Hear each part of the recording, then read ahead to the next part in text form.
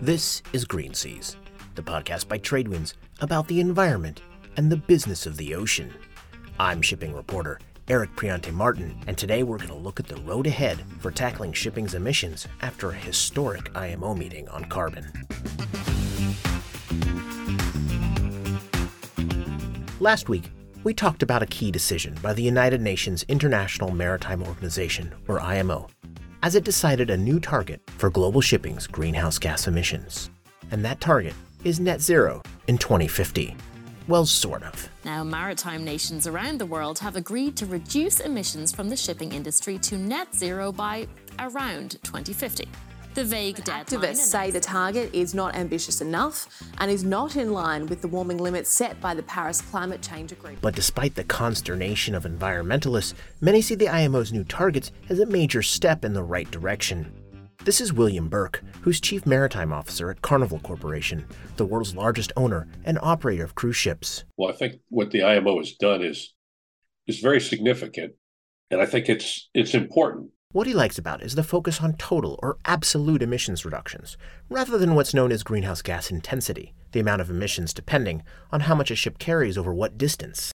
Last week's resolution by the IMO aims for 20% to 30% emission cuts in 2030 and 70 to 80% cuts 10 years later. And Burke said he thinks Carnival, with its fleet of more than 100 cruise ships, can achieve that goal for 2030. I'd like to think we can make that target, and I'd like to think we've been thinking about a target like that, but we've got some things we need to sort out first.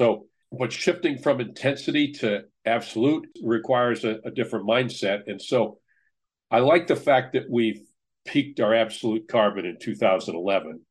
And I know we've gotten better since then based on what we've done as a company, where we've continued to bring in newer ships that are very, very much more efficient than past ships, eliminate some of the older tonnage, and then we've got strong efforts around improving the efficiency of our existing fleet. But those 37% reductions that some nations at the IMO sought in order to keep shipping's emissions in line with halting global temperature rises at 1.5 degrees Celsius?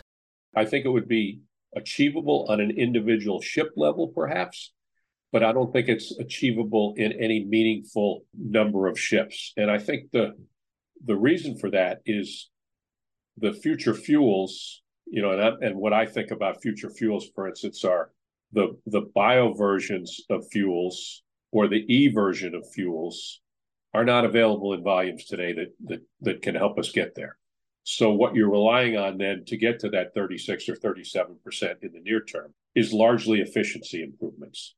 And you can make efficiency improvements. And I think the nice thing about where we are is it forces the focus to be on efficiency improvements, which will help us today and tomorrow. I think that the challenge with some of the ideas like slowing down the fleet, it certainly does save because you're not going to burn as much fuel if you go slower. But it doesn't turn off the demand signal for all the goods that are moving around the world. So if you slow down, you probably build more ships. So I think there's gives and takes to all of this, but overall, I like where we're headed. But where are we headed? To turn targets into action, the IMO is still debating a variety of policy measures that their proponents hope will push shipping towards the decarbonisation goals. And as we discussed last week, the fact that the new goals undershoot the targets to achieve the Paris Agreement's 1.5 degree climate goal could also mean that national and regional governments, in addition to private sector initiatives, will have to supplement the IMO's effort. Among the things under discussion at the UN shipping regulator are revising the short-term regulations that were introduced this year and adopting what are called midterm measures. Many stakeholders in shipping are first looking to discussions around one of those short-term measures, the Carbon Intensity Indicator, or CII. CII gives a grade to vessels from A to E based on how much CO2 they emit per ton of cargo, or passenger in the case of cruise, and distance traveled. Those reductions that those ships are required to deliver each year to get a good grade may have to be strengthened in a revision of the regulation. And one problem with CII today is that getting a D or an E grade has few consequences. There's no enforcement mechanism. But for companies like Carnival, another problem is in the carbon intensity calculation. At its simplest level, you take a ship's carbon emissions and then divide it by the amount of cargo or passengers that it carries, and by the distance the ship travels. that leads to some unintended consequences. I think the challenge with CII, as I think we've all come to appreciate, is that you can improve your CII score, your carbon intensity index, at the same time you're increasing your absolute carbon. And so absolute targets and CII are to some degree at cross purposes. Cruise ships tend to travel shorter distances and spend more time in port where emissions may be lower than other types of vessels. But operators of these passenger ships complain that CII incentivizes longer voyages and less port time, which leads to higher total emissions. There's a distance in the denominator. And so if you increase the distance, you'll reduce your CII. But because you're going further, you're producing more absolute carbon. So I think that's the challenge. Proposals to address that include using time instead of distance as a way to measure greenhouse gas intensity. I think the other challenge is CII is a per ship measurement. And in some ways that makes sense, but in other ways it doesn't. So let's just think about a fleet of ships. If I've got a fleet of 10 ships, they vary in age, and I have to make my oldest ship efficient enough so it doesn't get sidelined. I am putting money into a ship that's probably only got a few years left and taking away money that could go into a ship that has many years left.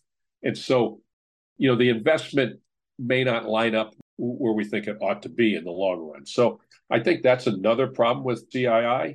So I would hope that when we look at absolute targets, that we'll look at it from a fleet perspective. A high-profile element of the proposed midterm measures, which the IMO hopes to implement by 2027, is putting a price on carbon. The idea is that if the IMO charges a levy or some other charge per ton of carbon, it will reduce the cost gap between fossil fuels and more expensive green fuels. Johannah Christensen is chief executive of the Global Maritime Forum, a nonprofit that focuses on finding solutions to challenges in the shipping industry. She acknowledged that the new IMO targets fall short of the Paris Agreement, but she said last week's resolution is cause for celebration. The outcome really represents a huge step forward and an incredibly important milestone for the industry. From my point of view and from that of the stakeholders that we work with, it really kind of indicates a direction and a shift towards zero-emission fuels, and that it's required at scale, this shift. So we're not talking about marginal changes around the edges, sort of nibbling around the edges, but we're really looking at a wholesale shift, and one that starts now. Anne Christensen told me that the Getting to Zero Coalition, the Global Maritime's key initiative focused on decarbonization policy, sees putting a price on emissions as the key next step. So closing the gap, the cost gap between the current technologies and fuels and the future fuels. And that's the sort of the clarity that the industry needs, is that exists, and that's a global price, it's a global mechanism that's uniformly applied, etc. So this sort of notion of a sufficiently high price on emissions, that is one that's clearly supported within the context of the Getting to Zero Coalition. But divisions emerged at the IMO over a carbon levy. Some countries are worried about a disproportionate impacts of such a tax. And how do you spend the revenue raised? Shipping wants it pumped back into the industry or green fuels production. But it could also be spent on climate change mitigation, that is, dealing with the impacts of climate change, particularly in vulnerable countries. For those IMO delegations that are worried about charging for carbon emissions, Christensen hopes that they will balance those concerns with the opportunities that a levy would unlock. There are a lot of countries that stand to benefit tremendously from the introduction on a price on emissions in the shipping sector. The fuels that we need in the future, they can be produced in many, many countries around the world that have a tremendous opportunity to unlock new investments into energy infrastructure in their countries, into the production of fuels for shipping, but also for other hard-to-abate sectors. So I would say many, many countries should weigh opportunity against risk and really look at what could this policy actually do for us and take that into consideration. There is a bit of a tendency that these things are looked at in isolation, and really connecting the scale of the opportunity with the nevertheless limited costs. I think that's something to bear in mind. I think the other thing that there's a pretty good understanding around within the sector, and certainly in the policy discussions that we're having in the Getting to Zero Coalition, is that there are some countries that need to be compensated, right? And so that there's a sort of a balanced understanding of that. Part of this is, of course, to close the competitiveness gap. Part of it is to potentially subsidize newer, more expensive zero-emission fuels. Part of it is also to support countries in their transition. And that's particularly the most vulnerable countries, right? Those that are least developed and most impacted or most at risk of adverse impacts from climate change. And so making sure that there's a mechanism in whatever construct gets set up to support those countries that are most in need, I think that's pretty well understood that that's going to be necessary. Some countries that are not yet on board with the carbon levy are in favor of another mechanism, a fuel standard. This measure would ratchet down the carbon intensity allowed in fuels. They can be complementary, right? So there are multiple mechanisms that can play complementary roles in a suite of policies that together will close this competitiveness gap between our current solutions and future solutions that we need to bring online. The IMO has also agreed to review its new targets in 5 years, but for now, hopes that the UN regulator would adopt a trajectory that would be aligned with its share of keeping global temperatures from topping 1.5 degrees Celsius have been dashed. I wanted to ask Christensen, whose organization has launched multiple initiatives to tackle shipping's carbon footprint, whether that puts more pressure on such private sector efforts. I think that's one way of looking at it. And certainly we anticipate continuing to work with all willing stakeholders and really demonstrating leadership from the private sector, sharing knowledge as it's developed that can underpin future policy decisions, right? So that's part of the purpose of what we're doing is, can we learn in this early phase of the transition? Can we learn from experimentation, share knowledge, and make sure that also goes into informing policy decisions? It does put a further onus on national governments and regional bodies. There's no doubt about it. And also on industry to work with those stakeholders. But I think we do have avenues to do so. One such avenue, green corridors. These routes connect 2 or more ports where early movers hope to put cleaner shipping technologies and fuels into use. You need governments to set them up in partnership with the maritime industry. Am I hearing, though, that it still does have to be, policymaker and regulator driven?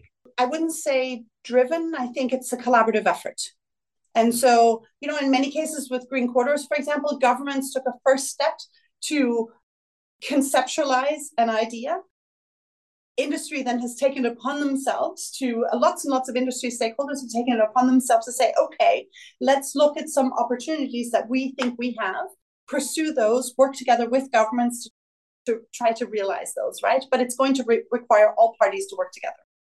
Here at Greenseas, we'll continue to watch those efforts. Here's more news on the environment and the business of the ocean. Hornbeck Offshore Services, a shipowner focused on serving the oil and gas industry, is converting one of its offshore supply vessels to serve the growing U.S. wind farm sector. The company has signed a deal with Eastern Shipbuilding Group in Florida to convert the HOS Rosebud into a service operation vessel that will be called the HOS Rocinante. That's right, from Orson Welles to Cervantes, for those of you who get the references. Chief Executive Todd Hornbeck told me that this is a more financially responsible way to serve the new but expanding wind farm market off the U.S. coast, where domestically built vessels are required.